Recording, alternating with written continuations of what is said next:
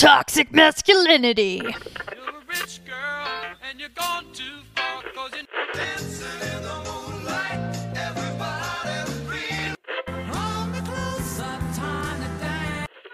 Baby got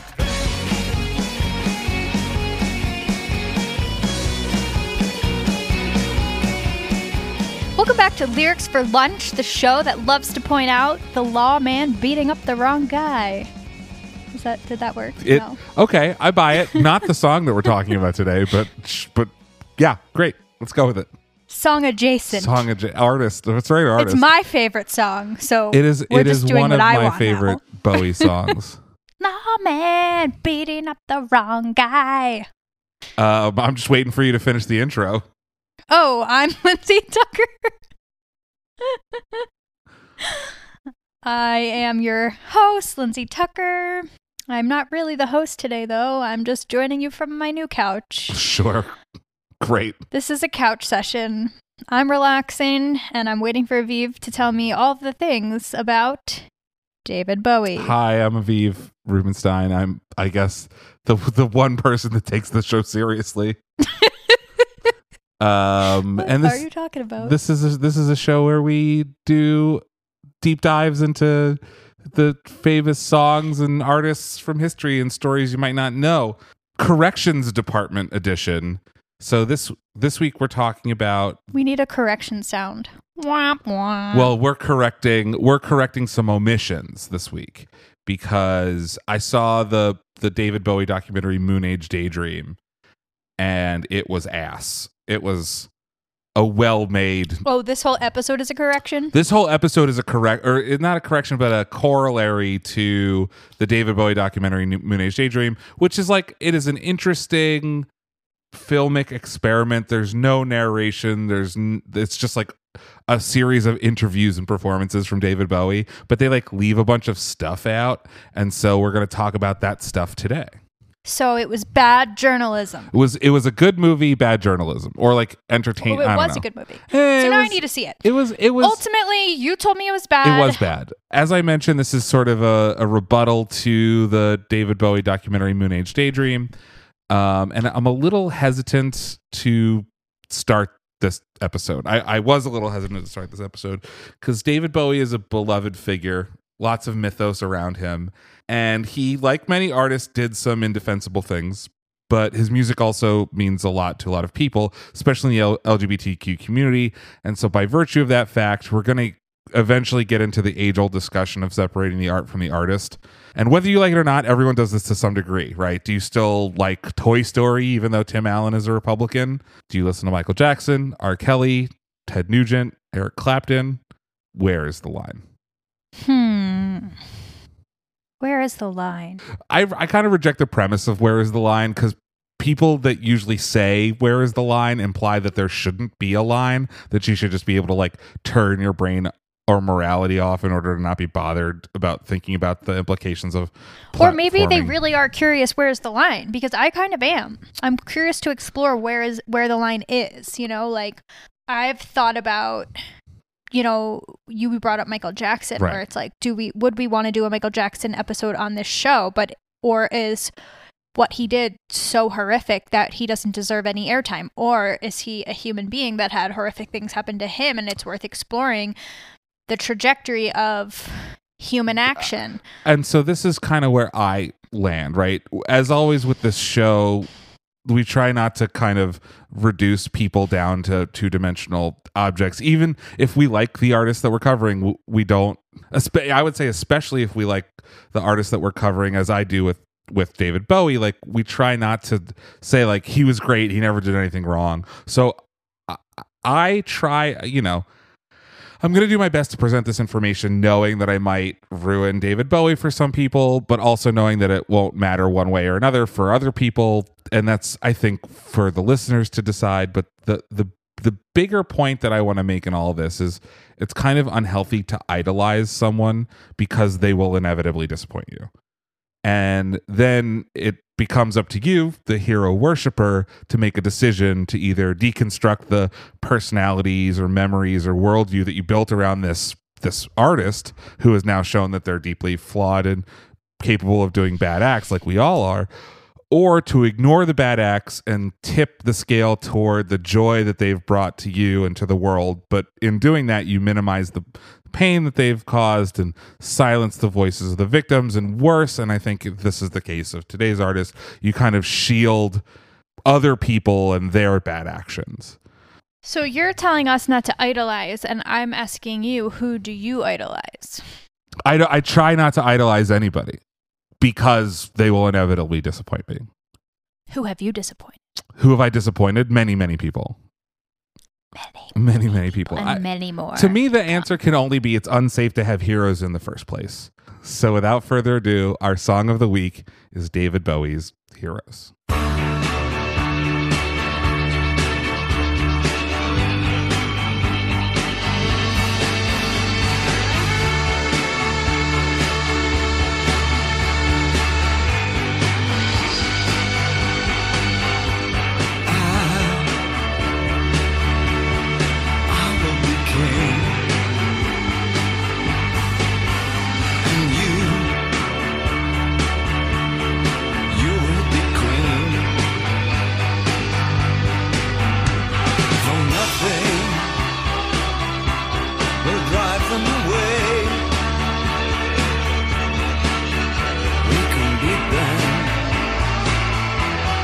Just for one day,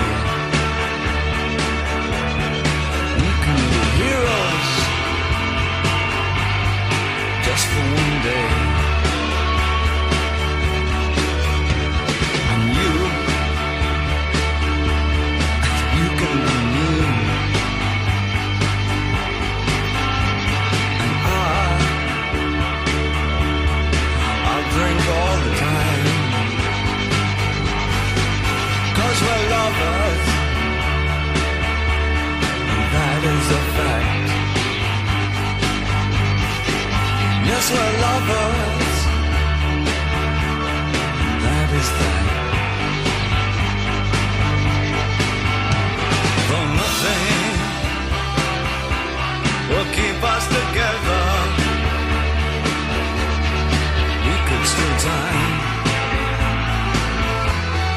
just for one day. We can be heroes forever and ever. What you say?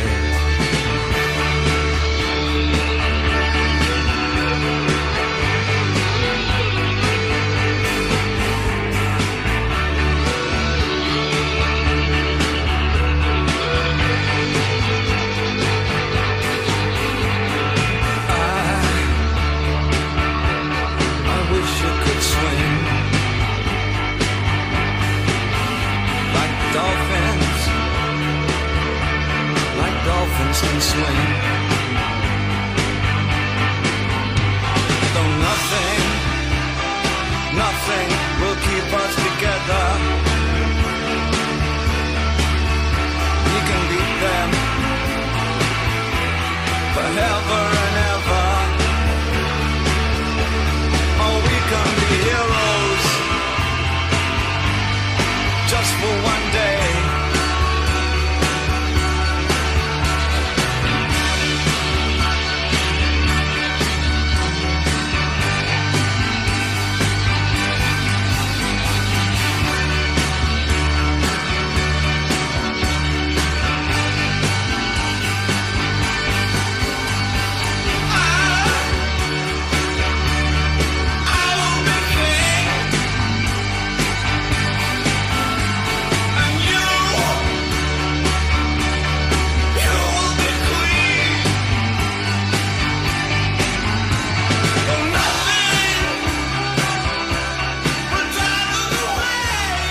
So what is your history with the song, Lindsay?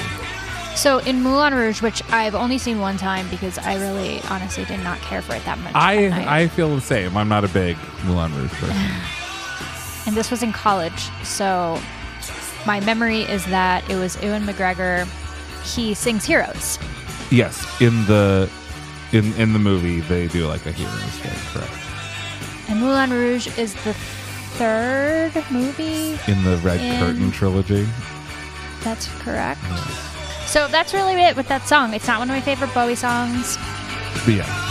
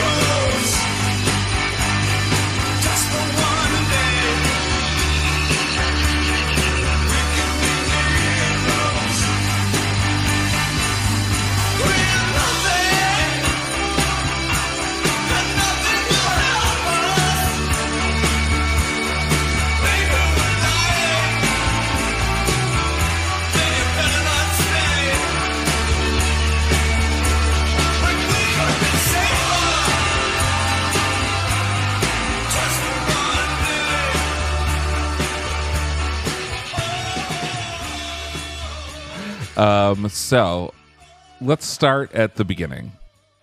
Let's start at the very beginning. A very good place to start. David Robert Jones was born January 8th, 1947. Yep. What's On a cold day in December. So his birth name is David Jones, David Robert Jones. And Davy Jones. Davy Jones. That is in fact one of the, you'll see. So he didn't grow up super rich. His dad lost all of his money promoting the career of his first wife.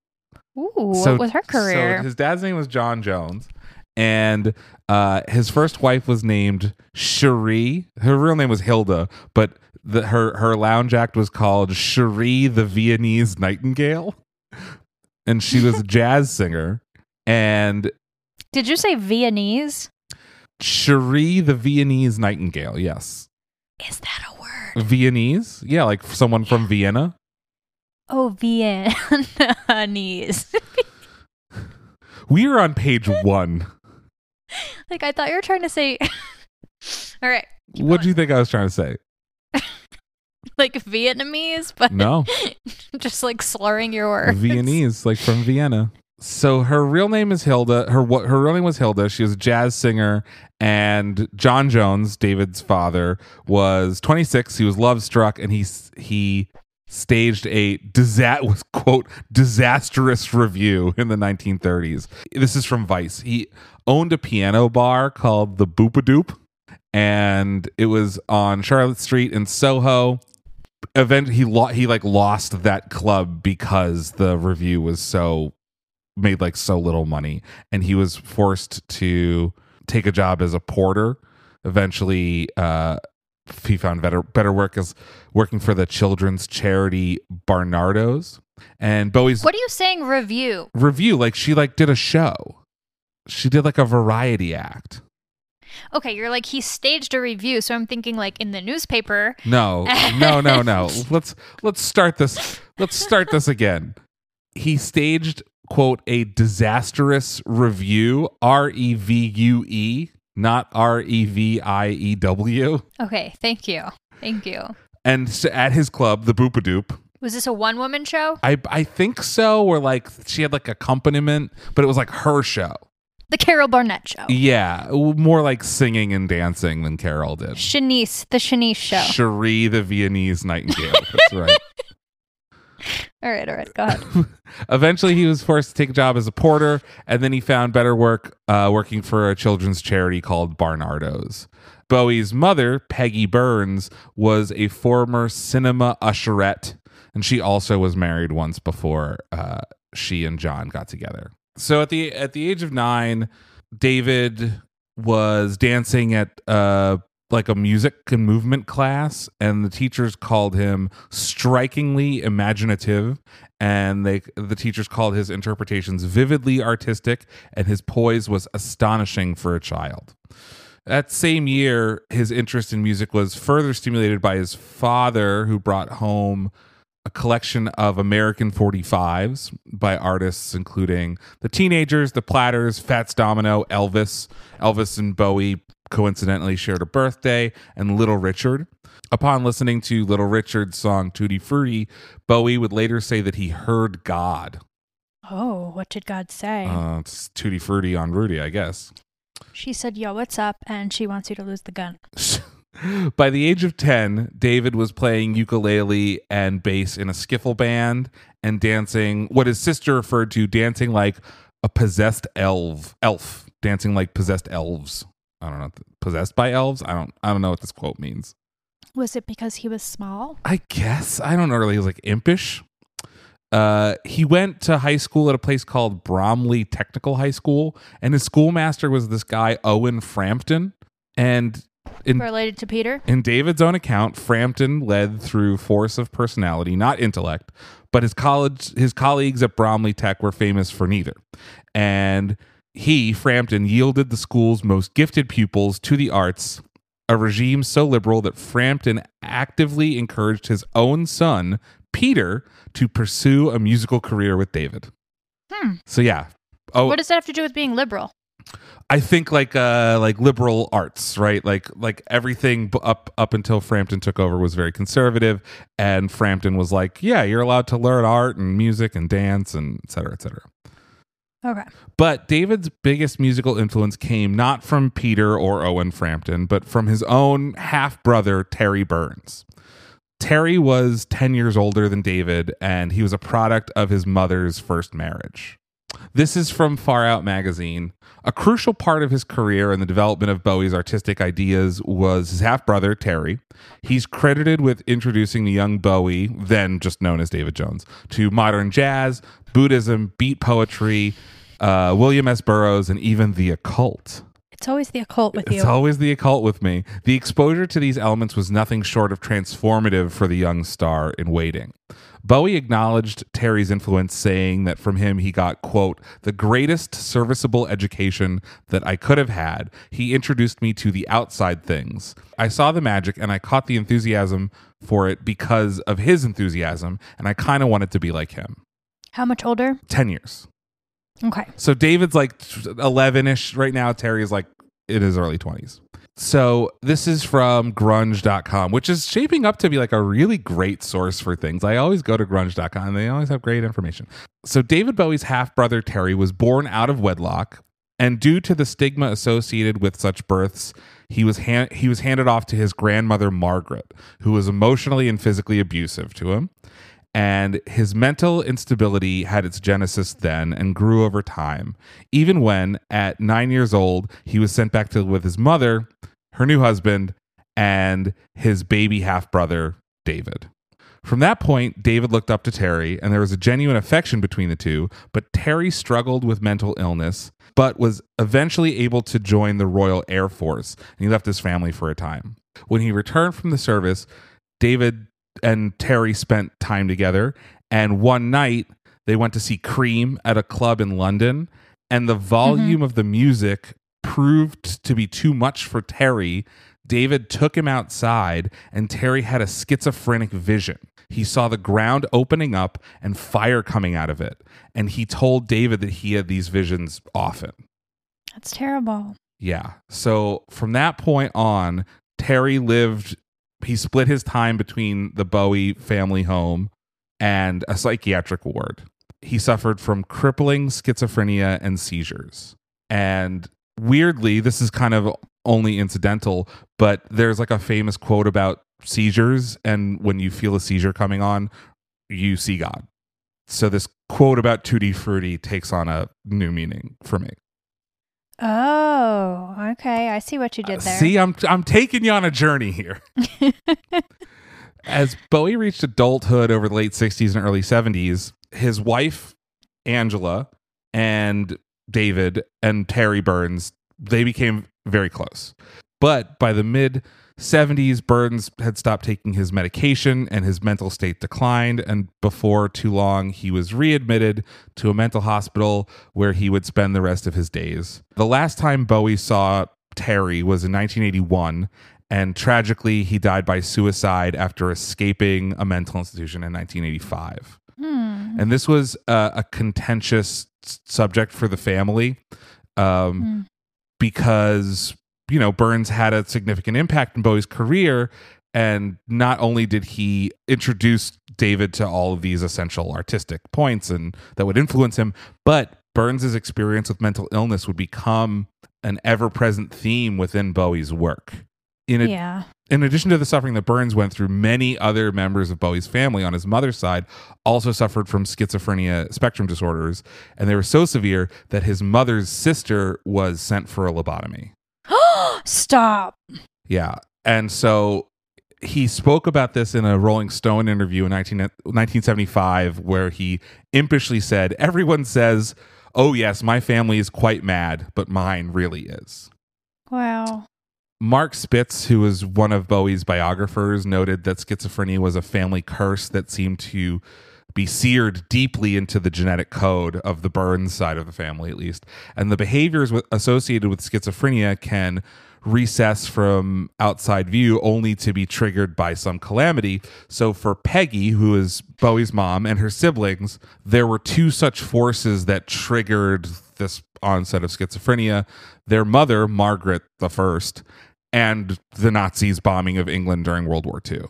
According to one account, Margaret Burns, Bowie's grandmother, was a cruel woman who took her anger out on everyone around her. Margaret's own daughter, Peggy's sister, Pat, once said that her mother was a cold woman. There was not a lot of love around. Two of Peggy's other sisters, Nora and Vivian, began exhibiting signs of schizophrenia earlier in their lives, but the nightly shelling during the Blitz in 1940, coupled with the idea of Hitler occupying England, exacerbated the girls' problems. And Bowie himself eventually wondered whether he would fall victim to schizophrenia one day. Wouldn't you? Yes, of course. And many theorized that he developed so many personas throughout his career as a way of dealing with some latent schizophrenic tendencies. Oh, or maybe it was like a beat it to the punch. Yeah, exactly. Chicken or egg, right? Yeah. So back to Far Out magazine. Works from across his career were colored by the themes of schizophrenia, be it the song All the Madmen or The Prisoner, or even his record Aladdin Sane. Additionally,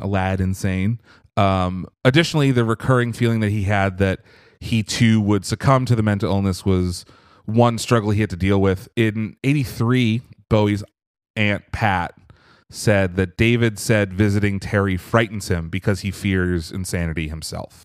It would frighten me too. Yeah. And it's one of those things where you can convince yourself of anything. 100%. So it's just a self-fulfilling prophecy the more you're faced with it. And so in Bowie's case, he admitted himself for the longest time that without the relationship he had with Terry, the education that Terry gave him, it's likely that David Bowie, the artist, would have never existed. But in 1993, in an interview, he played all of this down, saying that he had projected a great deal onto his elder sibling. Quote, "I think I unconsciously exaggerated his importance. I invented this hero worship to discharge my guilt and failure and to set myself free from my own hang-ups." Okay, hold on. Let's unpack that a little. Yes. I can understand. Let's please unpack this. Okay. I feel like it's totally normal to kind of idolize an older sibling. Yes. And to be afraid of the family curse, right? Yes. Exactly.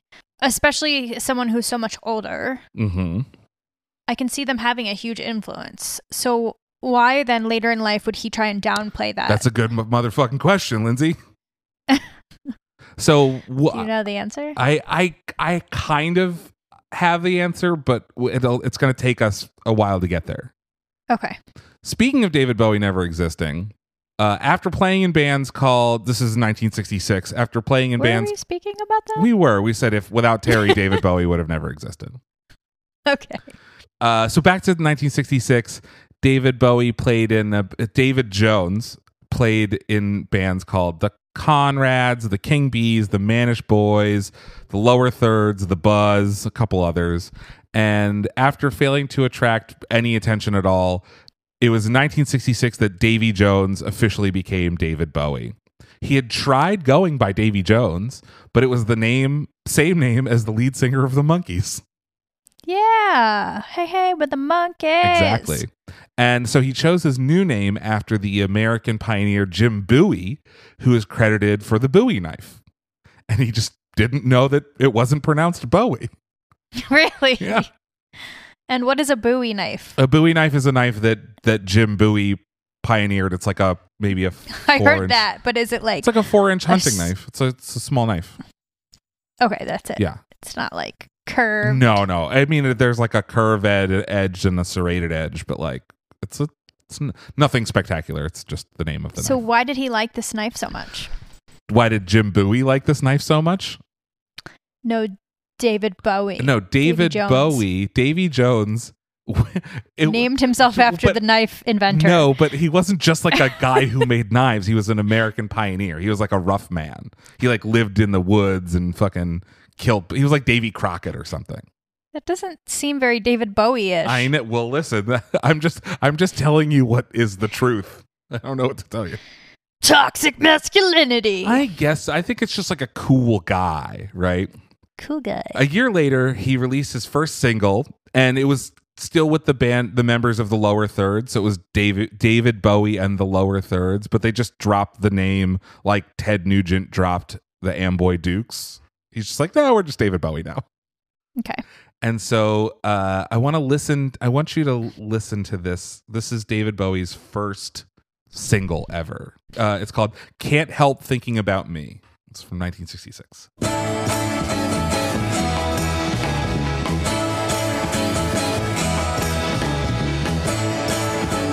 Question time that says I've brought dishonor. My head's bowed in shame. It seems that I've blackened the family name. Mother says that she can't stand the neighbors talking. I've gotta pack my bags, leave this home, start walking. Yeah, I'm guilty. I wish that I was sorry this time. I wish that I could pay for my crime. I can't help thinking about me. I can't help thinking Okay, about so this was 1966, and we have the lyrics, question time that says I brought dishonor. My head's bowed in shame. It seems I've blackened the family name. My mother says that she can't stand the neighbors talking. I've got to pack my bags, leave this home, start walking. I'm guilty. He's pregnant. Yeah, I don't know what it is. He's gay. Maybe gay, maybe it's about Terry, but like there's something there, right? I think it's kind of Sounds like incredible because he's 18 when he releases the song, and it seems like he's really going through some kind of tortured stuff. And I can't really attribute this to his brother or fear of his own mental illness or sexuality or some clairvoyance for the things he has yet to do, but there's something there, right? Yeah. It sounds like he's dealing with some shame and being quite articulate about it for an 18-year-old. For an 18-year-old, right? The single flopped like its predecessors. And after the single's release, Bowie departed the Lower Thirds, partially due to their manager's influence. Their manager's name was Ralph Horton. So draw your own conclusions about anyone named Ralph Horton. Okay. He makes donuts? I guess, yeah. Tim Horton. In 67, Bowie released his first album, which was called David Bowie, which also flopped. So, Aw. you know, maybe Flop after flop. flop after flop. Maybe he's not cut out for this stuff. This song isn't bad. It sounds No. like David Bowie and the Beatles. Yeah, it sounds like David, and he was a huge Beatles fan. So maybe David Bowie isn't cut out for this stuff. he went on to study dramatic arts under this famous dancer and actor named Lindsay Kemp. Lindsay was a man. This was That's sexist. why. What's sexist about it? Why are you telling me that? Because it comes up later. I promise you. But he studied like avant-garde theater and mime and commedia dell'arte, and he and Kemp had an affair. There's no word whether this was Bowie's first gay relationship or not, but being gay in 1967 is like not super easy. Not super easy. That's an understatement, I would say. Yeah. But it was at this point that he became immersed in the idea of creating a persona to present to the world. Okay. And how old are we now? He's like 19-ish. Okay. So in February and March of 69, he undertook a short tour with Mark Bolan, who was also known as T-Rex. You know that song, Bang the Gong, Get It On, Bang the Gong. Get it on, bang the gong, get it on. I play it every night. Yeah. So T-Rex, famously like short-lived, amazing glam art rock band. But David Bowie was on a short tour with T-Rex, and he was the third on the bill as a mime. He didn't even sing any songs. As a mime? Yeah, he just was a mime. That's fucking creepy, man. Yeah, mimes are weird.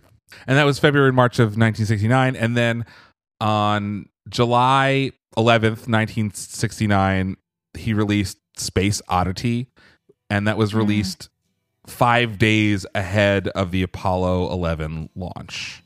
And yes. So we can take a little listen to Space Oddity, which I think was the first David Bowie song I ever heard. So it's Me too.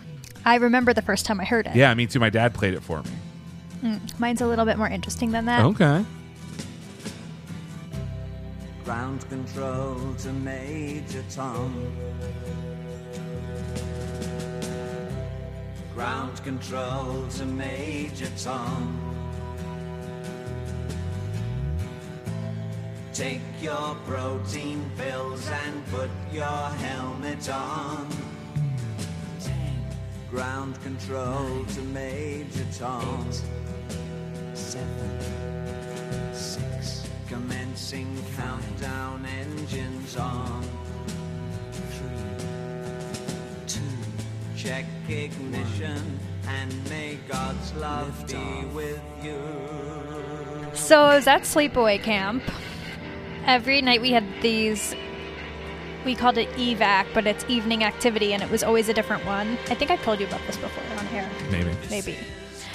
So they weren't just like, oh, you're playing bingo. They were like, one of the camp directors' name was Nigel, so it was Nigel's Book of World Records, and people would compete at like the most disgusting things to get in the Book of Records, like drinking a thing of Cheese Whiz the fastest, Gross. or drinking a tuna milkshake. I hate all this. Yeah, it was fucking gross. I never did one. And one of them was lip sync. Lip sync was like the biggest one of the year. Sure. The session, camp session. So every season. every bunk would compete. You know, you would do a choreographed song, dance, whatever. And the boys' bunk, that was like my bunk's like best friends. Okay, sure. They did this song, and they like, yeah. And so they put like, you know, it's camp, so we didn't really have access to a ton of costumes. It was kind of like whatever you brought in is what you got. So they used tape and wrote like NASA on a hoodie. And then they brought in a bed. So the lip sync was all the way at the top of this massive hill in an auditorium. And our bunks were way, way down the hill. And they dragged a bed in from their bunk to like use as the spaceship. And like one person was like raising it up and down while the NASA kid was, you know, doing the whole spiel. The spiel, the countdown? Yeah, and I remember being like, what is this music? Yeah. It was really cool. I have a similar thing with Radiohead. Like, I only hear Radiohead because through the voice of like my friend Jason Lieberchuck, who used to play Karma Police at parties in high school. Mm-hmm. So this was the first ever David Bowie single that like did anything. Now, do you think it became more relevant because of the timing that he released it? 100%, but I also think that the writing of it is like, we were at this point in history where we're all talking about, astronauts and getting lost in space. Yeah. The story behind Space Oddity, if you've never heard it and we're talking over it, is an astronaut getting lost in space and drifting off forever in a tin can, which is really kind of upsetting and scary. So here he is, David fucking Bowie, right? Bowie's second album followed in November, and it was called David Bowie, which if you might recall, was also the name of his first album. So it caused some confusion, and the early U.S. release they called it something else. They called it Man of Words, Man of Music, which I would rather just be confused. That is terrible. That's fucking horrible. Same. And then in 1972, RCA Records re-released it as Space Oddity, because that was like the big single from it. The big single, the big show. And this was around the time where he met Angela Barnett, and he met her in April of 1969. They married within a year, and her impact on him was immediate, and her involvement in his career was far-reaching, which frustrated his manager, Ken Pitt, who said that he was left with limited influence. But he established himself as a solo artist with Space Oddity, and then he began to sense that he was lacking a full-time band for gigs and recordings, so people could relate to him personally. Mark Bolan, the guy from T-Rex, was his session guitarist, and Mark had his band, had his career, was going on tour, and this kind of made Bowie... there was like a little bit of professional jealousy there. There usually is. As there usually is. Bowie's third album was called The Man Who Sold the World, which was a song that Nirvana famously covered on their Unplugged performance. And it contained references to schizophrenia, paranoia, delusion, and it also represented a departure from the acoustic guitar and the folk rock style established by Space Odyssey to more like of a hard rock sound. And to promote it in the US, Mercury financed a coast-to-coast publicity tour across America, January, February of 1971. And he was interviewed by radio stations and TV and all this stuff.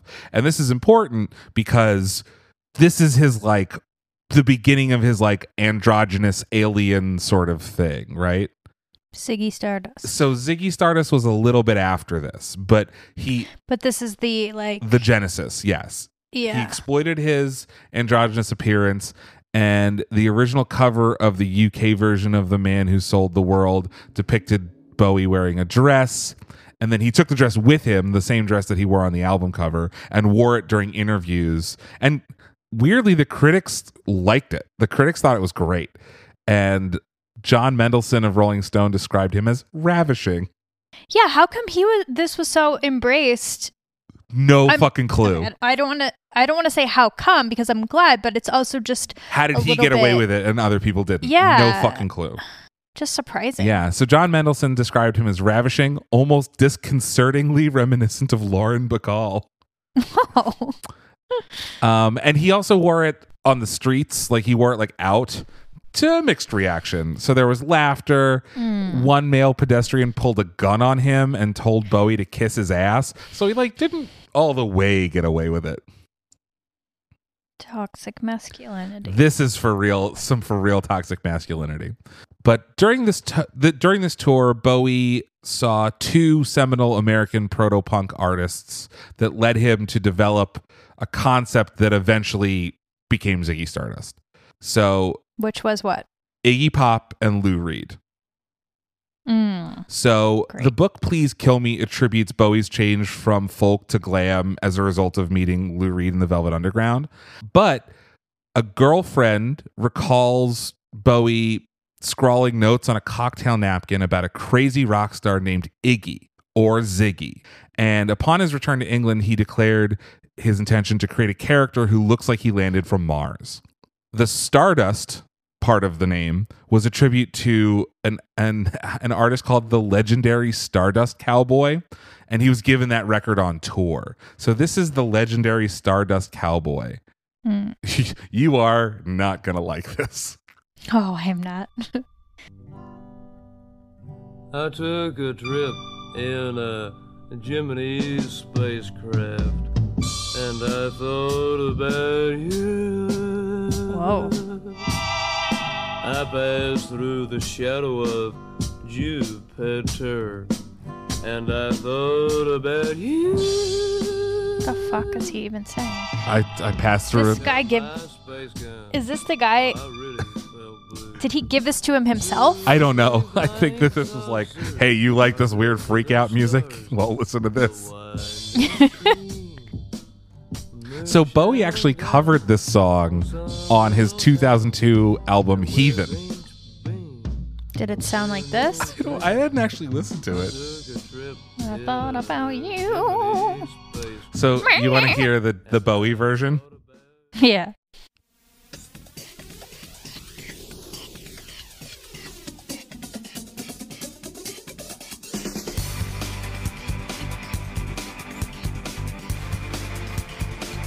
Took a trip on a Gemini spacecraft. This is kind of cool.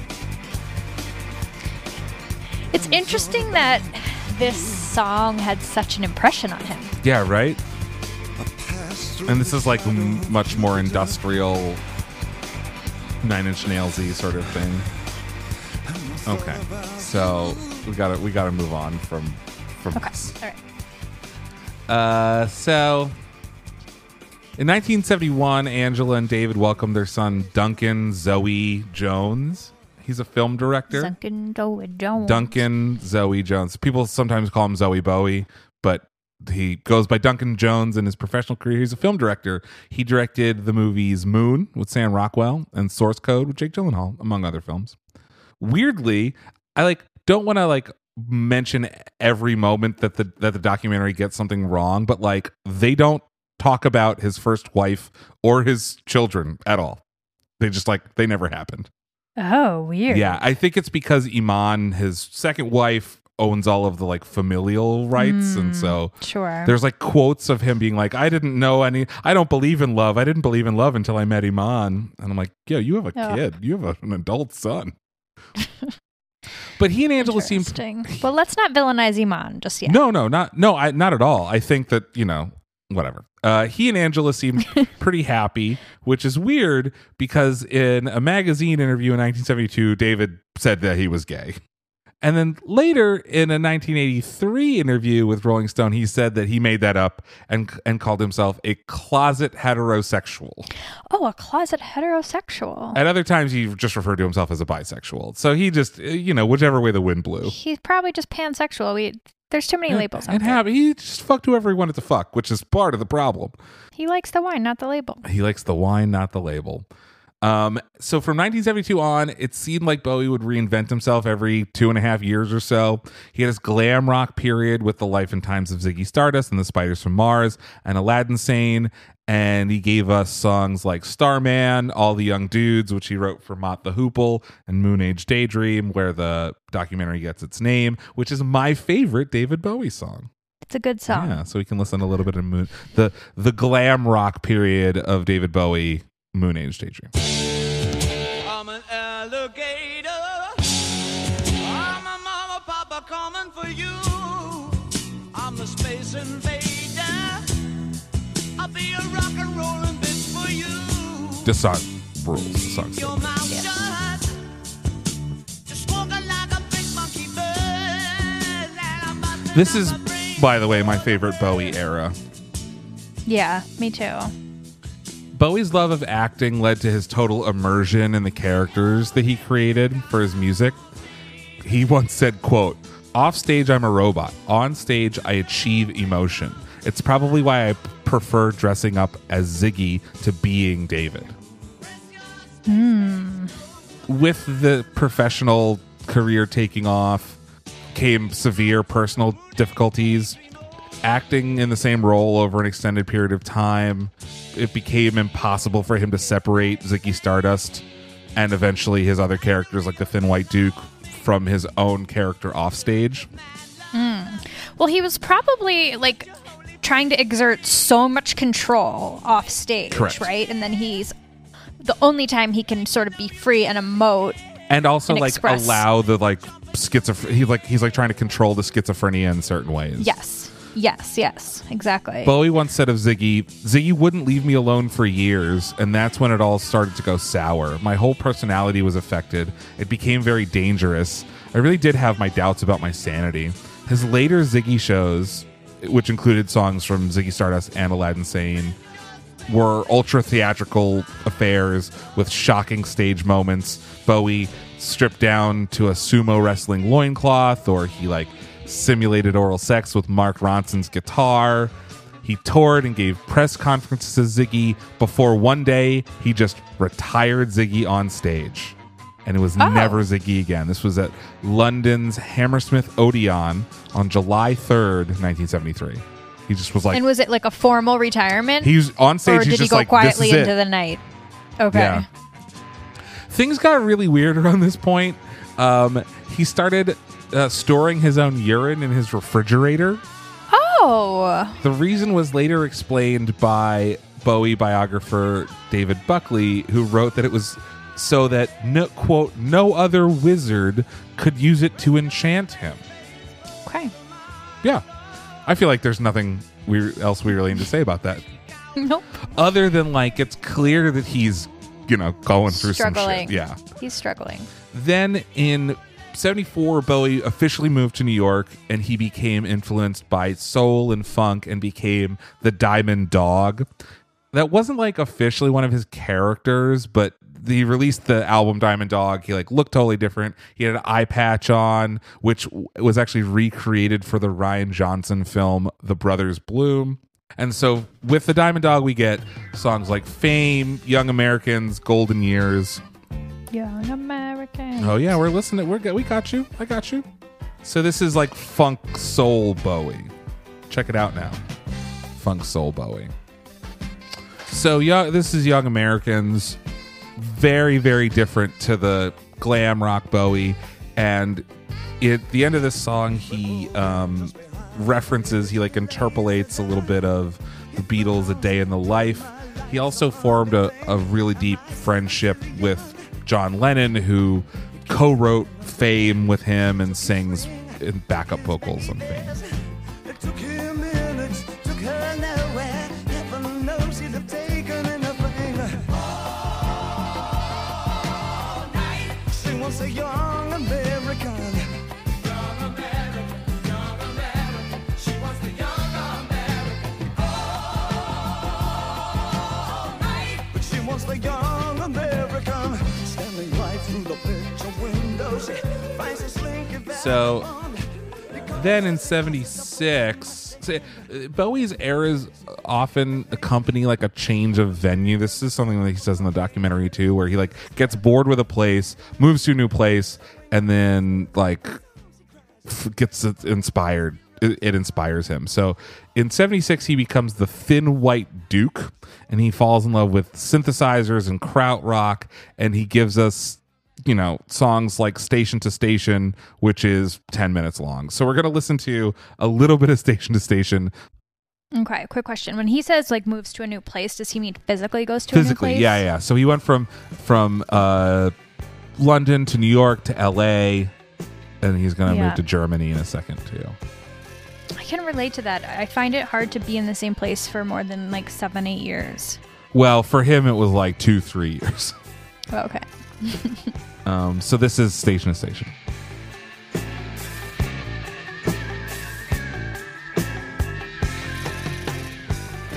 So this could not be more different than like the other shit he was doing. Got a vibra slap. Yeah. Growing dots in lovers' eyes. Here are we, one magical moment, such is the stuff from where dreams are woven.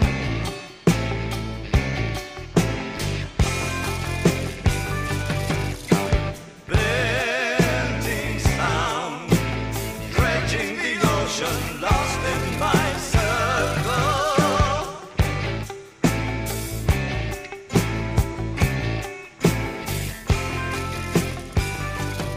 reminds me of like Law and Order music. It does sound a little bit like Law and Order music. So yeah, kind of weird, spooky, very German influenced. And so the Thin White Duke was a little problematic, if you can believe it. Why ever would that be? In the mid-70s, certain aspects of Bowie's Thin White Duke persona gave fans pause, mostly for what Bowie described himself as very Aryan fascist type qualities of the character. In 76, he told Playboy magazine, quote, "I believe very strongly in fascism. The only way we can speed up the sort of liberalism that's hanging foul in the air at the moment is to speed up the progress of the right wing. Totally dictatorial tyranny to get it over with as fast as possible." He also likened Adolf Hitler to rock stars, particularly Mick Jagger, in the way that he worked the audience, right? Hitler worked the audience. And then there was the moment that he was photographed waving to fans in Victoria Station in London in a manner that resembled the Nazi salute. Oh, sick. So Let me ask you something. When was the rise of David Duke? around this time, actually. Is there any correlation there? No, David Duke's real name is Duke. Right, but when Bowie just came up with the Thin White Duke. No, I don't think so. But you're not sure. I'm not positive. Cannot be sure. Cannot be sure. So Bowie eventually recanted all the fascism talk and the admiration for Hitler, although I don't think it is completely out of the realm of reality to say that Hitler was like a rock idol, right? He recanted the fascism talk and his admiration for Hitler, and he said that his copious consumption of drugs left him, in his own words, quote, "at the end of my tether, physically and emotionally, with serious doubts about my sanity." That's what drugs will do to you. Yeah, in truth, he was also exhibiting symptoms of what's called cocaine psychosis.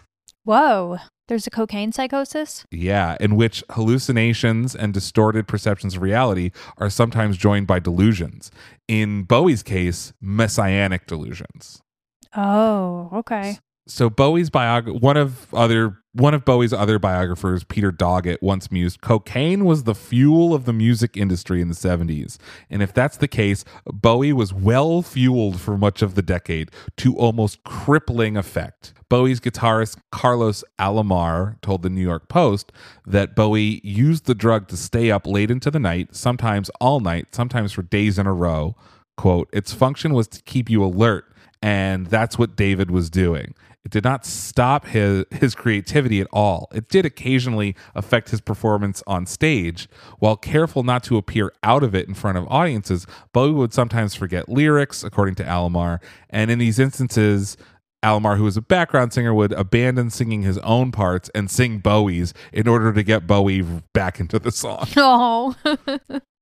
What cocaine did do, however, was sink Bowie into mental states akin to the schizophrenia that other members of his family suffered, and he spent a decade trying to avoid what his grandmother called the family curse, and then several more years creating his own form of psychosis with cocaine and amphetamines.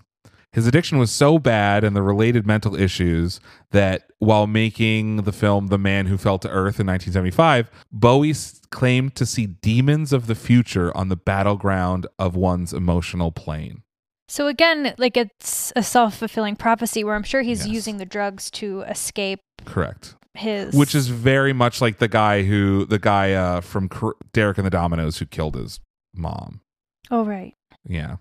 Soon after, he moved to Germany to get clean, to escape the cloud that had descended upon him that he created. He did what any great artist would do. He applied himself to his craft, moved to Berlin, and created 3 of his finest, most acclaimed records, including 1977's Heroes. Ah. So, this is all leading up to the song that we're talking about today. I already forgot. You already forgot. Well, it's time to forget again because, Oh, great. fun fact, people usually note that David Bowie has 2 different colored eyes.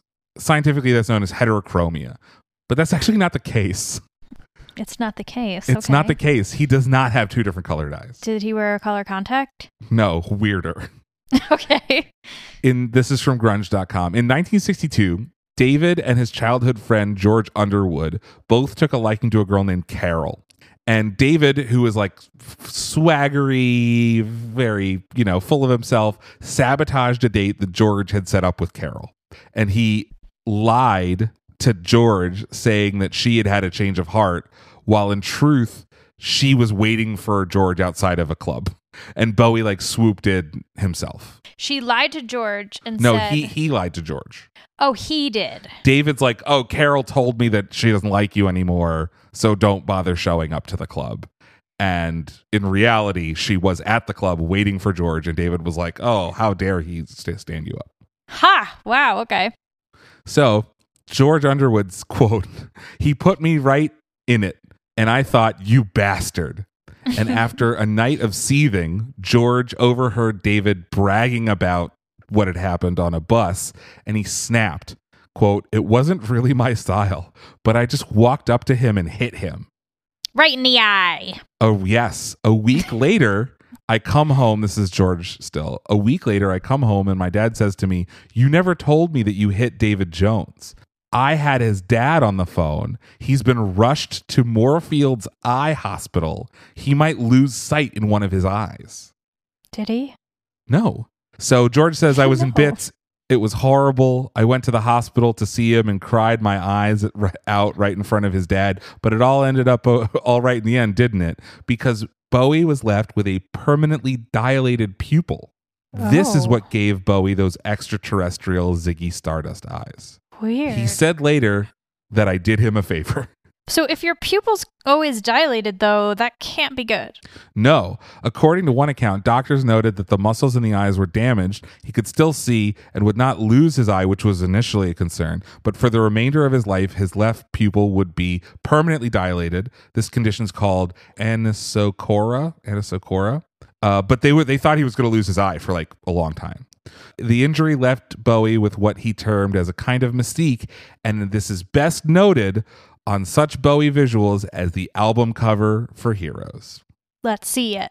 George became a celebrated musical artist in his own right and remained friends with David until the end of Bowie's life. So this is the album cover for Heroes. Oh, yeah. Yeah, This super is famous. Totally famous. And yeah. Oh, yep. I can see the eyeball.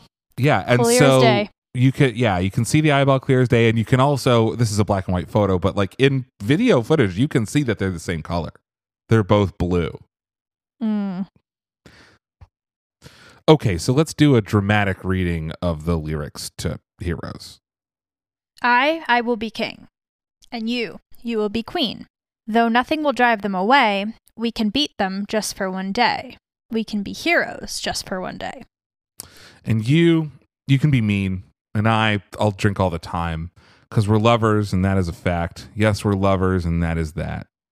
Though nothing will keep us together, we could steal time just for one day. We could be heroes forever and ever. What do you say? I wish you could swim. Like the dolphins. Like dolphins can swim. Though nothing will keep us together. We can beat them forever and ever. Oh, we can be heroes just for one day. I can remember standing by the wall, and the guns shot above our heads, and we kissed as though nothing could fall. And the shame was on the other side. Oh, we can beat them forever and ever. Then we could be heroes just for one day. We're nothing, and nothing will help us. Maybe we're lying, then you better not stay. But we could be safer just for one day. Just for one day. So what do you think the song is about? I think it's about lovers who either they just can't get their shit together, or maybe it's an affair situation. I'm just reading the lyrics to see if I can draw on any of my theories. Yep, those are my theories. So it turns out Heroes is based on a true story. Heroes has become David Bowie's ultimate anthem, and it's widely considered to be one of the musicians. This article says to be the musician's greatest work. I would say one of his greatest works, but it's timeless theme and epic quality that's grown over the years. In 2022, Radio X in Britain voted it number 7 best song of all time. Wow. Yeah, but Heroes wasn't always given such acclaim. When it was released in 1977, the song hit number 24 in the charts, which is pretty good. But NME reviewer Charlie Gillett said, I think his time has said of Bowie, I think his time has been and gone. This sounds very weary, which is not wrong. Mm-hmm. But the song Heroes has grown in reputation and as the years have gone by, and we've discovered a little bit more how the track was created and what inspired the lyrics. Oh, we have we? We have. So it's well known that Bowie recorded the Heroes album at Hansa Ton Studios in Berlin in West Germany during the period that the city was divided by the Berlin Wall. The image of doomed lovers keeping their relationship alive while forces around them try to stop them was a startling one and very relevant for the Cold War period that would last until the wall came down in 1989. In verse 3, when Bowie says, I can remember standing by the wall and the guns shot above our heads, and we kissed as though nothing could fall. Although the albums Low, Heroes, and Lodger are considered to be Bowie's Berlin trilogy, it was only Heroes that was completely recorded in Berlin. He retreated to get away from bad influences of the LA scene, and he was working with Iggy Pop, his friend and musical idol, and collaborators Brian Eno, who makes frequent appearances on the show, and Robert Fripp. And the story goes that Bowie wrote the lyrics while looking out of the control room window of the studio, and Hansa Ton Studios facility was right next to a section of the wall that was situated at Kothnerstrasse number 38 in the Kreuzberg district of Berlin. And Bowie spotted 2 lovers kissing next to this imposing structure, the wall, right? And the wall had like sentry posts situated right above them. So there was like a gun turret above where they were kissing. And it was a clear metaphor on how life and love could still flourish in the middle of this brutal situation. Feelings. Well, it's about to get worse for you. Who were the lovers? Who were the lovers? We know who were they the are. lovers? We do know who they are. Oh, ho, ho, ho. So Tony Visconti was the producer on Heroes, and he had worked with Bowie for the better part of a decade. He's on Moon Age Daydream. He's on fucking everything.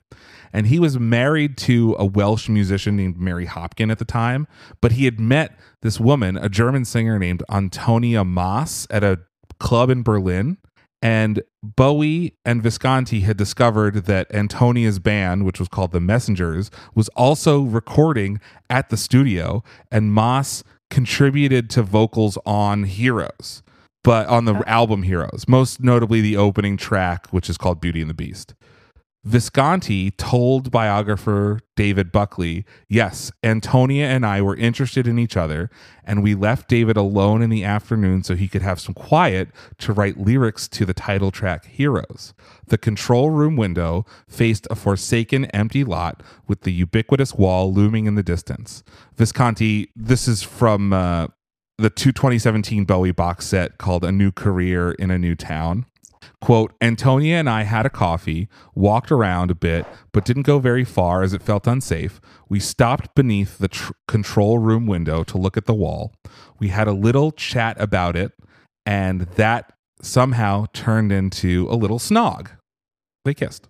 We chatted some more and then returned to the studio. And when we returned, David was now beaming with a certain Bowie smile like the cat that ate the canary because the song was finished. Aww. Yeah. So years later, Bowie's assistant, Coco Schwab, told Visconti, you two are in the song. But because Visconti was married at the time, he explained in interviews for years that the couple was unknown to him, that there was this mystery to spare any drama. There's a turret on top of the wall, quote, there's a turret on top of the wall where the guards sit, and during the course of a lunch break every day, a boy and a girl would meet out there and carry on. This is what he told NME in September of 1977. They were obviously having an affair, and I thought, of all places to meet in Berlin, why pick a bench beneath a guard turret on the wall? This is still Visconti. I presumed that they were feeling somewhat guilty about this affair, and so they had imposed this restriction on themselves, thereby giving themselves an excuse for their heroic act. I use this as a basis, therefore it is ironic.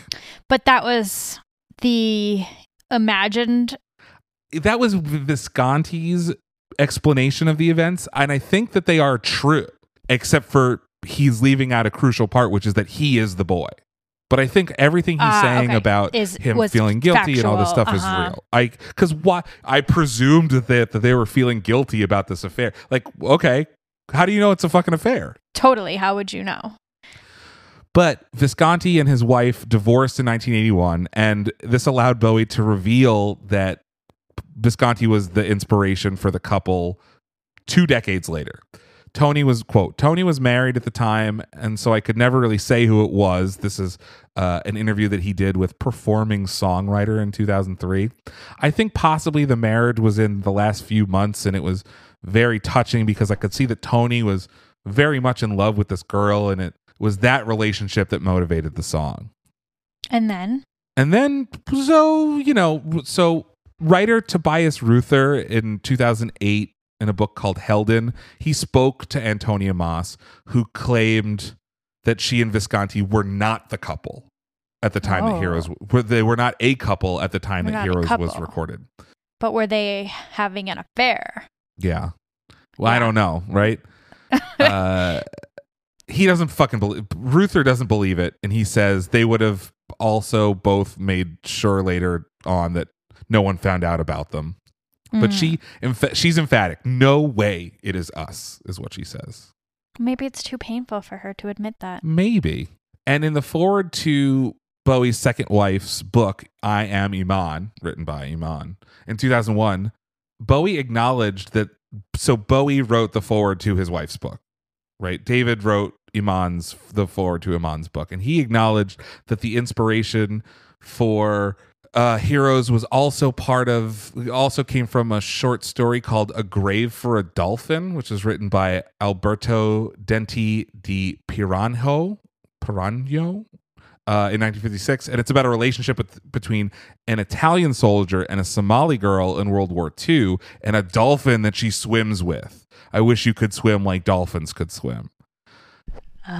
Bowie wrote, I thought it a magical and beautiful love story, and in part it had inspired my song Heroes. There's also a painting from 1913 about a soldier in a wall. But so Brian Eno sums up the appeal of Heroes perfectly. Quote, it's a beautiful song. He told Q magazine in 2007. It's a beautiful song, but incredibly melancholy at the same time. We could be heroes, but actually we know that something's missing. Something's lost. Nicholas Pegg and Thomas Jerome Seabrook, who are music critics, argue that Heroes is not the feel-good anthem that it's often interpreted as. According to Bowie, the quotation marks in the title were intended to express a dimension of irony. So I think the title is like Heroes in quotes or something. I've never seen it written that way, but sure. On the otherwise romantic or triumphant words and music. Describing the song, he stated it is about facing reality and standing up to it, about achieving a sense of compassion and deriving some joy from a very simple pleasure of just being alive. But Nicholas Pegg contests that the song contains underlying dark themes that juxtapose its uplifting chord sequence and delirious vocals, such as, you can be mean and I'll drink all the time, which is hardly the most promising heroic statement, while the repeated announcement of nothing will keep us together asserts that time is short. And it does, to me, like give off those affair vibes, right? Of like I'm surprised that you just like nailed that. And then like the shame was on the other side, right? Yes. We could be heroes just for one day. Nothing could keep us apart. Nothing could keep us together. Yeah. I get it. I think once you look at it, it's there. But Bowie made a video for the song, which is what we watched, and it premiered in an unusual place, which is the Bing Crosby Christmas special. Bing Crosby. Oh, really? Yeah. So, by the way, this is like a total digression. I had to explain to one of my students who's like 19 that Bing Crosby is a different person than Bill Cosby. No. Listen. So, in 1977, Crosby recorded a Christmas special in London called Merry Old Christmas. Bowie agreed to sing a duet with Crosby, which became the famous Little Drummer Boy Peace on Earth mashup. Ugh. So the reason that he did that was to get Crosby to premiere the video for Heroes. So I hate have a, Little Drummer Boy. you've heard this version, right? 100%. Well, here's a clip.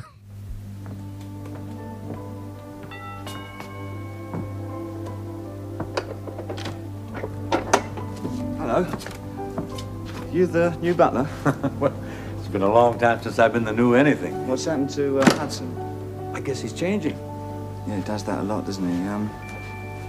I'm David Bowie. I live down the road. Oh. Sir Percival lets me use his piano when he's not around. He's not around, is he? I can honestly say I haven't seen him, but come on in. Come in. But Come on in.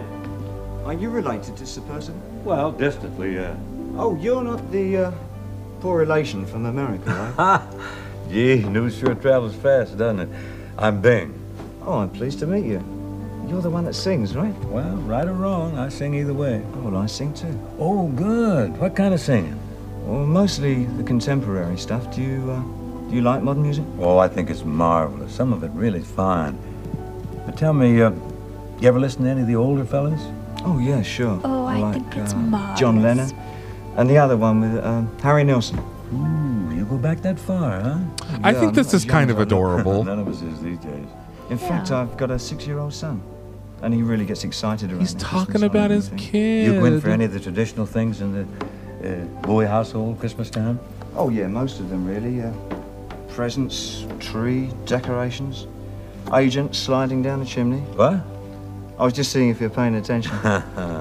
Actually, our family do most of the things that other families do. We sing the same songs. Do you? I even have a go at White Christmas. You too, huh? And this one. This is my son's favourite. Do you know this one? Oh, I do indeed. It's a lovely thing.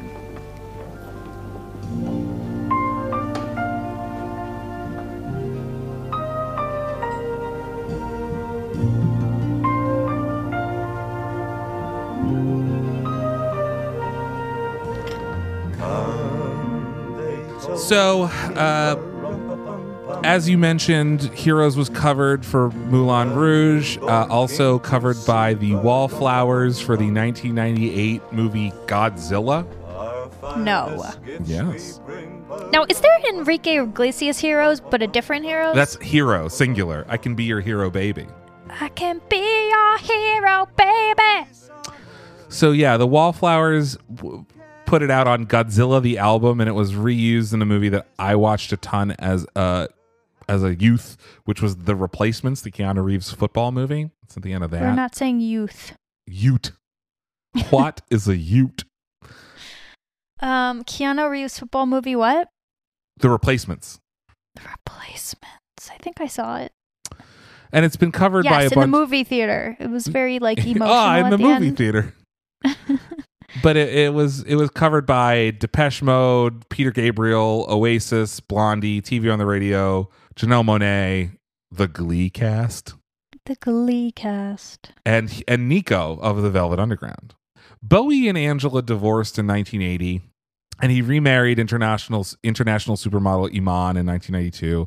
This is about the time he renounced his bisexuality. And there's so much to talk about his career that Bowie in the 80s could be its own episode. He acted as the Elephant Man on Broadway. He acted in films. By his own admission, he sold out. He did a Pepsi commercial, dove into industrial music like we listened to with Heathen. And then in 2004, on June 23rd, Bowie shortened a concert in Prague due to what he thought was a pinched nerve, but it wasn't. 2 nights later, at the Hurricane Festival in Germany, he left the stage after a final encore of Ziggy Stardust and collapsed before he could get backstage. He was rushed to the hospital and diagnosed with a blocked artery in his heart, requiring immediate angioplasty. And he remained in Germany until he was well enough to fly. And within 2 weeks, he was back in his home in New York. And That was his last full concert ever. Ugh. Yeah. He appeared periodically over the next few years. He played Life on Mars with the Arcade Fire. Did you say the Arcade Fire? Yeah. Oh, I'm sorry. Drop the. It's cleaner. Cleaner. Life on Mars with Arcade Fire. And that was at the Fashion Rocks benefit in 2005. He performed with David Gilmour, Alicia Keys. You know, he's done like single performances. And then in 2016, according to Rolling Stone, David Bowie showed up to the first session for his final album, Black Star, with no eyebrows or hairs on his head because he had been diagnosed with liver cancer and was receiving chemotherapy. He told very few people about it, preferring to keep to himself as he worked toward beating the disease and creating a musical statement that would outlive him. His physical and emotional states both necessarily found their way into the songs on Black Star. The album's themes of death and the afterlife seemed chilling in retrospect. The song Lazarus has the line, "Look up, I'm in heaven. I've got scars that can't be seen." And Tony Visconti, who still was his producer, figured it all out, and he told Bowie, "You canny bastard, you're writing a farewell album." Oh. Bowie didn't want word of his condition or the forthcoming record's existence released to the press, so he had the musicians he worked with sign NDAs. Guitarist Earl Slick, who had been with Bowie since 1974, said such a step was unnecessary due to how much he admired Bowie as an artist and a person. "I didn't have to sign it," he told a British talk show. "I signed it because I was asked to, but all anybody had to do was ask me to be quiet. Out of respect, we would have been." Yeah, I'm sure they would have.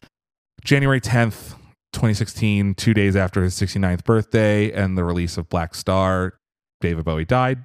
And the statement from his family shocked everyone as the cancer Remember when we diagnosis. thought 2016 was the worst year ever? Yeah. Well, I have long since had a theory that David Bowie and Prince were the two angels protecting us. And now that they're gone, we're, Fucked. The statement from his family shocked everyone because the cancer diagnosis had been kept quiet. And just a week before he died, Bowie told Visconti that he wanted to make one more album, but it never came to be. He always did what he wanted to do, Visconti wrote, and he wanted to do it his way, and he wanted to do it the best way. His death was no different from his life, a work of art. Okay, so why then am I talking about all this stuff about kill your heroes? What was the point of this big disclaimer at the top of the episode? It's time for us to meet Laurie Maddox, sometimes known as Lori Lightning. She is alive still, but she was a child model and a baby groupie, quote unquote baby groupie of the 1970s. What's a baby groupie? Well, you don't want to, I mean, you know what it is. A Band-Aid. A Band-Aid, but baby because she was very young. Yeah. And so starting at the age of 15, Laurie Maddox ranked among the most desired of the baby groupies who were helping to satisfy the sexual appetites of people like Jimmy Page, Mick Jagger, David Bowie, and others. She hung out at the Playboy Mansion and she modeled in the pages of Star. And in time, she and her friend Sable Starr helped inspire the character of Penny Lane in Almost Famous. Who was 15, 16? Who was like 16, yeah. So in 2015, before David Bowie's death, Maddox was the subject of a Thrillist piece called "I Lost My Virginity to David Bowie," of which I will read excerpts from now. So this is, I'm going to be Laurie for a second. Sable Starr lived to fuck rock stars. She was so glamorous, totally one of a kind, wearing scarves for shirts and going topless without hesitation. My junior high school friend Queenie became friends with Sable and introduced me. I was 14, Sable was the same age, and I felt completely in awe of her. My mother owned a concession at the Movie Star restaurant Chasen's. On weekend nights while she worked, I snuck out of the house to hang with Queenie and Sable at the clubs on the Sunset Strip. What I remember about the E Club was Bowie. I met him when he was doing the Spiders from Mars tour. I had not yet turned 15, and he wanted to take me to his hotel room. I was still a virgin and terrified. He had hair the color of carrots, no eyebrows, and the whitest skin imaginable. I grabbed on to the DJ and club owner, Rodney Bingenheimer, and said I was with him. So we just hung out and talked. I had probably kissed boys at that point, but I wasn't ready for David Bowie. The next time Bowie was in town, though maybe 5 months later, I got a call at home from his bodyguard, this huge black guy named Stewie. He told me that David wanted to take me to dinner. Obviously, I had no homework that night. Fuck homework. I wasn't spending a lot of time at school anyway. I said that I would like to go, but that I wanted to bring my friend Sable. She was dying to fuck Bowie. I figured that she would sleep with him while I got to hang out and have fun. At the time, Sable and her sister Coral were both dating Iggy Pop, spending time at the home of Tony DeFries, who was the manager of David Bowie and Iggy Pop, up in Laurel Canyon. People there were so high all the time, Quaaludes, heroin, whatever. In the limo ride to the Rainbow Room, Sable said, "If you touch David, I will kill you." I didn't think she was kidding. We sat at this corner table in a private room. Stewie rolled enormous blunts. John Lennon and Yoko Ono stopped by to say hello. We were drinking cocktails and looking at menus when some crazy guy, dove over the table and said to David, "You flaming fucking F-slur for gay people. Kill Bowie." Jesus. Right. The next thing you know, Stewie's got the guy pinned down and we're being escorted out a side door and back into the limo. Danny's song was playing on the radio and Sable started singing to David, "We ain't got honey, but I'm so in love with your money," which is a reversal of the lyrics of the song. Right. He laughed so hard he thought it was hilarious. We got to the Beverly Hilton and all went up to Bowie's enormous suite. I found myself more and more fascinated by him. He was beautiful and clever and poised. I was incredibly turned on. Bowie excused himself and left us in this big living room with white shag carpeting and floor-to-ceiling windows. Stewie brought out champagne and hash. We were getting stoned when all of a sudden the bedroom door opens and there is Bowie in this fucking beautiful red and orange and yellow kimono. He focused his famously two-colored eyes on me and said, "Lori, darling, can you come with me?" Sable looked like she wanted to murder me. And he walked me through his bedroom and into the bathroom where he dropped his kimono. He got into the tub, already filled with water, and asked me to wash him. Of course I did. Then he escorted me into the bedroom, gently took off my clothes, and de-virginized me. 2 hours later, I went to check on Sable. She was all fucked up in the living room, walking around, fogging up windows, and writing, "I want to fuck David." Oh my goodness. I told him what she was doing and that I felt bad, and Bowie said, "Well, darling, bring her in." That night, I lost my virginity and had my first threesome. Whoa. The next morning, there was banging on the door, and it was fucking Angie, Bowie's wife. Oh my goodness. I was terrified of her. David said not to worry about it. They were already at the point where they had separate rooms. She probably knew he was in there with girls or boys. He was totally bisexual. I saw David many times after that for the next 10 years, and it was always great. It was always great. Great, yes. So she doesn't have any negative Not a feelings about single this regret. experience? Nope. Interesting. And Thrillist says, still, you were a 15-year-old kid and he was an adult man with a lot of experience and power and drugs. You don't see a problem with that now? And she replies, "I was an innocent girl, but the way it happened was so beautiful. I remember him looking like God and having me over the table. Who wouldn't want to lose their virginity to David Bowie?" Oof. Thrillist doubles down, right? But did it ever Yeah. feel like there was something unusual about it? And she says, no. You need to understand that. How could it feel unusual if it's your first time? Yes, Then that's all you right, know. Exactly. So she says, "You need to understand that my life has never been normal. I have always been special. I have always felt like the universe was taking care of me." So, right. Exactly. So this is from the Daily Beast. Rockstar escapades from that period have been glamorized for decades with no regard for how disturbing or illegal this behavior was.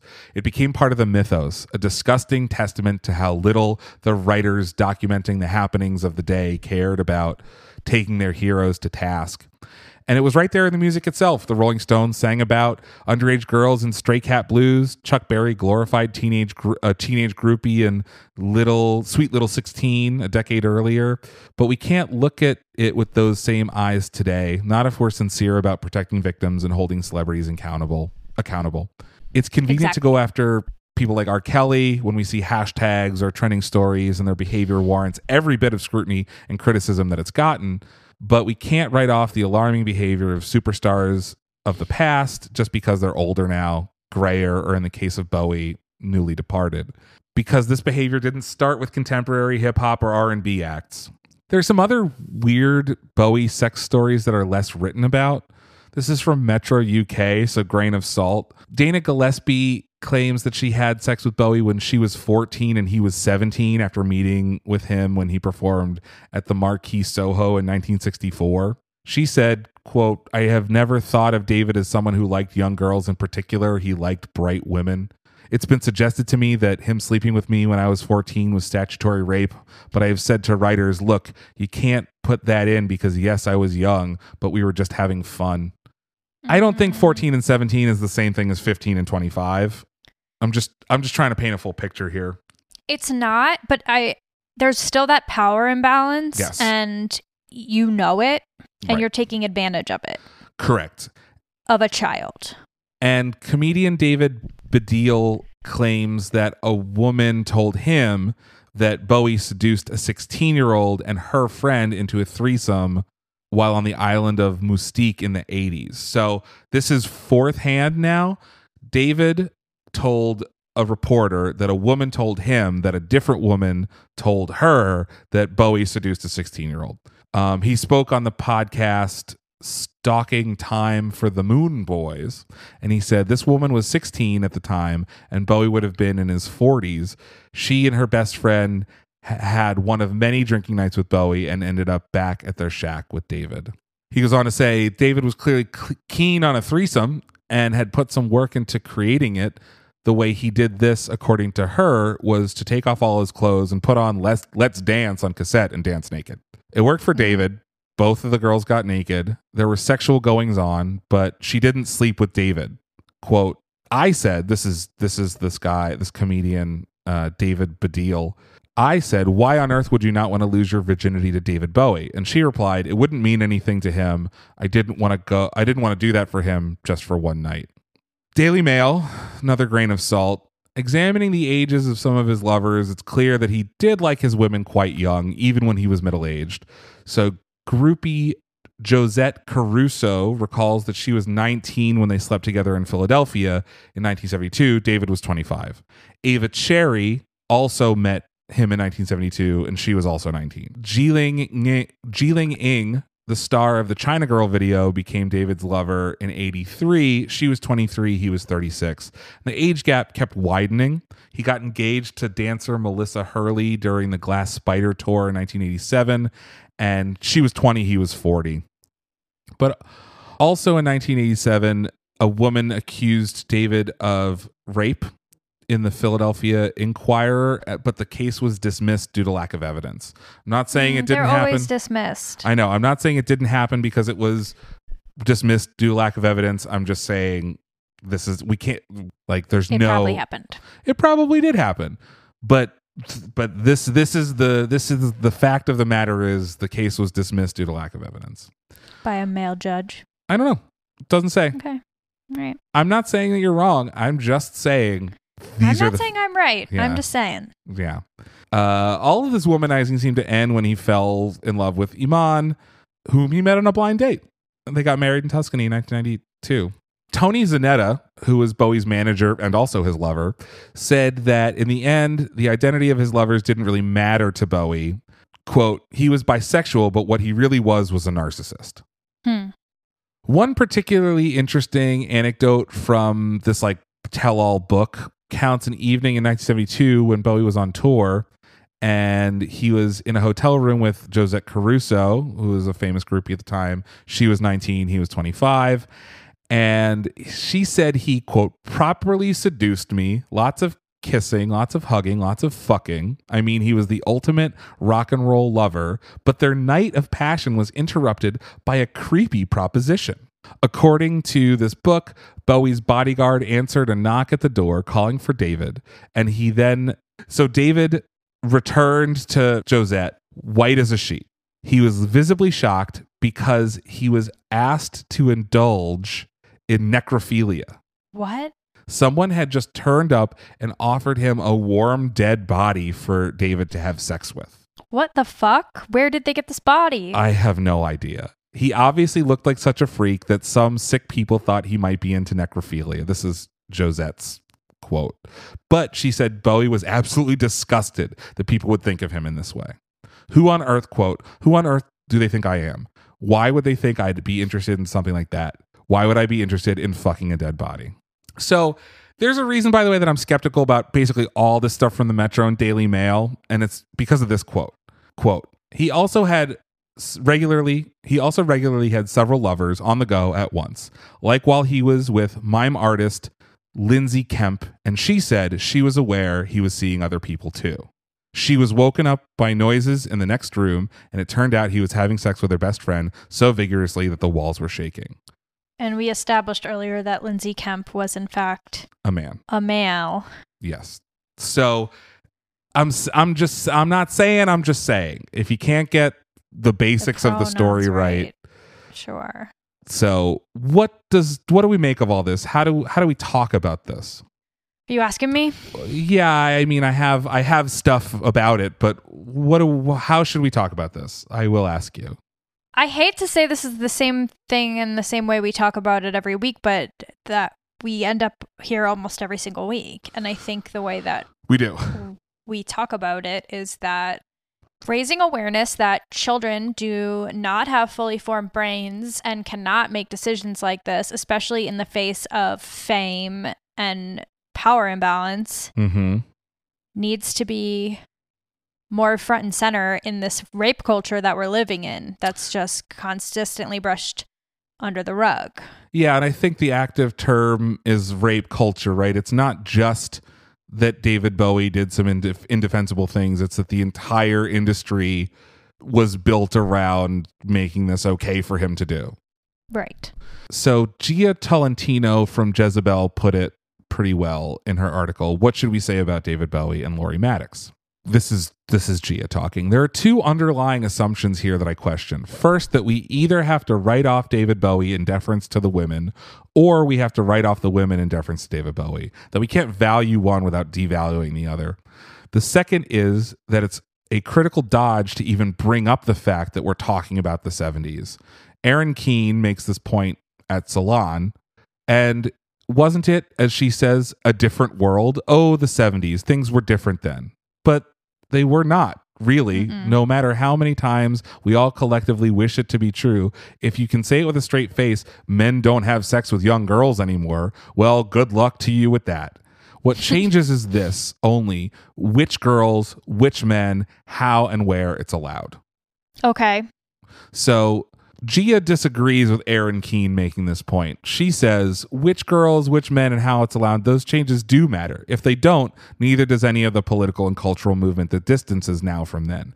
Outside a courtroom, it's impossible to overvalue the role of context, which includes, but certainly is not limited to, age in a sexual encounter.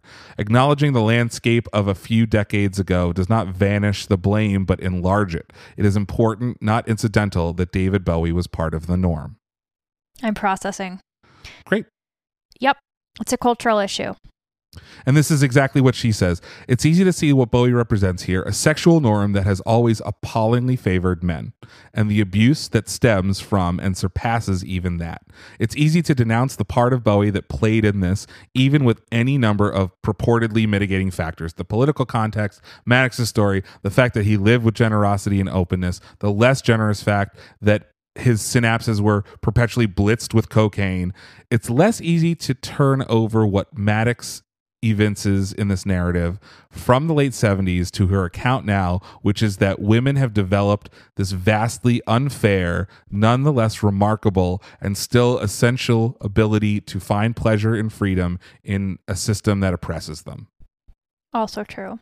But sometimes I think we as women convince ourselves that we are having fun because we think it's what we're supposed to be doing because we've been taught that. I can't disagree with that. I wouldn't even begin to disagree with that.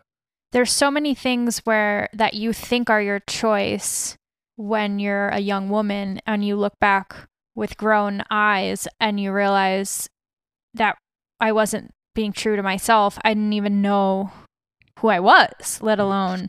Exactly. And frankly, the same could be said about Bowie in particular, who is like all fucked up and very, very concerned about his family's curse. But he was the perpetrator of these acts, not the victim. So it's easier to side with the person who was 15 years old and seemed like she convinced herself that she was making this choice to have sex with David Bowie, but like, I don't know if she was had a choice. Didn't seem like it. Yeah. There was the end of that story on that boat where the girl who said no, like David like came out and like consoled her and was like, "Is everything okay?" Which is like, cool. I mean, I guess it's good that he didn't like force her, but like the bar is in hell. That's yeah. So this is from Dr. Rebecca Haynes. The article is reconciling David Bowie's genius with rape. Every time, this is Dr. Rebecca Haynes. Every time we learn of another beloved figure who committed horrible acts, it's distressing. It's unexpected. It's a predictable pattern, but not predictable regarding any one celebrity. So it always comes as a shock. How can we, as fans, process such distressing information, particularly when it arises in social media conversations, simultaneous to our mourning a widely loved figure? I think it helps to remember the following. Number 1, talented people do terrible things too. Sometimes their fame encourages such behavior and often enables it. Often enables it. Yep. Almost always enables it. Yeah. Right. Number 2, being talented doesn't excuse a person for committing terrible acts. Just because someone is an incredible artist doesn't mean we can turn a blind eye to how they've wronged people. Number 3, calling out artists' abuse of others does not necessarily negate the cultural value of their bodies of work. This depends on the nature of their oeuvres, though. It can render them hypocrites and make us suspicious of their intentions. See also people like Louis C.K., Woody Allen, etc. And number 4, it's a sad commentary on our culture that modern masculinity can be so entitled, so toxic, that we are repeatedly put in the position of both loving the art and hating the man behind said art for what he did or said to women and or children. It's a horrible position for fans to be in, to try to reconcile our admiration for their work with our loathing for their actions. P.S. I'm a David Bowie fan. This piece evolved throughout the day. This came out the day that he died. Throughout the day in my response to posts about statutory rape, which filled my Facebook feed, along with posts mourning his death and celebrating his life, several of which I posted too. The conversations I read tended to convey 2 opposing perspectives: that this information is a deal breaker that ruins Bowie's work, or that this information is no big deal because the girl says she was consenting. I weighed in, Dr. Rebecca Haynes weighed in, because I think neither assertion is quite right. Bowie's work is still wonderful. At the same time, the girl's consent does not negate the fact that this was a statutory rape. As a young teen, depending on which report you read, she was 13, 14, or 15. Her own report says that she was 15. Legally, she could not consent. And as an adult, Bowie knew better. He should not have pursued and seduced a minor. Correct. David Bowie influenced millions across the world. The music genius defied conventional societal norms of style and fashion. He gave his fans music to cherish for a lifetime, and he's widely regarded as one of the most original songwriters of all time. Despite all of these great achievements, his past is not spotless. And for the sake of every victim of sexual violence, it doesn't deserve to be remembered as such. Oh, it's spotless. Yeah. His past is not spotless, and for the sake of every victim, it does not deserve to be remembered as spotless. Well, yeah, for sure. Okay. So Yes. What have we learned today about heroes? Don't have any. Don't have any. David's own personal hero also represented something so potentially scary about himself that it changed the course of rock and roll forever and caused David in the 90s to renege and basically lie about his influence. Ah, sure. The song Heroes is not about heroes at all, but about a secret tryst that even at the time, Bowie knew was destined for failure. And Bowie himself, the rock and roll hero to many, was just a man, scared, confused, capable of making mistakes, capable of exploiting teenagers for his sexual gratification because it was convenient to him. To deny all aspects of his personality would be to flatten the world into 2 dimensions. It's not either or. Bravo. Thank you. So what are we going out on this week? What are we going out on this week? So I mentioned in our Cure episode that freshman year, my professor Keith Johnson made a mix for all of us, songs of existentialism. And on it, I believe the first track on one of the versions of Songs of Existentialism was Philip Glass and the Aphex Twins. Philip Glass had done an orchestral version of some David Bowie songs, including Heroes, and the Aphex Twins did a remix, mixing David Bowie's original vocals with the Philip Glass orchestral music. Okay, I'm ready. I will be king, and you will be queen. Though nothing will drive them away, you can meet them just for one day. Where can people find us on the internet, Lindsay? Find us on the internet at Lyrics for Lunch on Instagram and Twitter. And for longer and weirder stuff, send us a line, drop us a line Yep, send us a line. at lyricsforlunch@gmail.com. Like and subscribe wherever you get your podcasts. Let your friends know about all the artists that we ruin for you. And tune in next week when we do this all over again with a brand new artist. Do you know who we're doing yet? I have an idea, but I don't know if it's going to pan out, so I'm just going to keep that to myself. Well, shit. So until next time, I'm Aviv Rubenstein I'm Lindsay Tucker. saying, don't have Don't heroes. have heroes.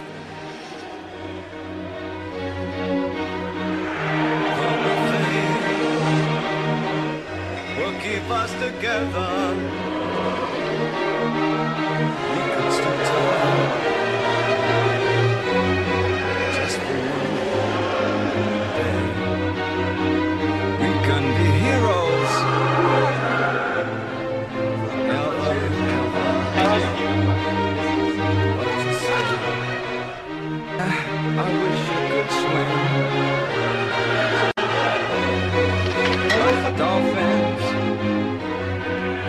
Like dolphins can swim. Though nothing will keep us together. We can beat them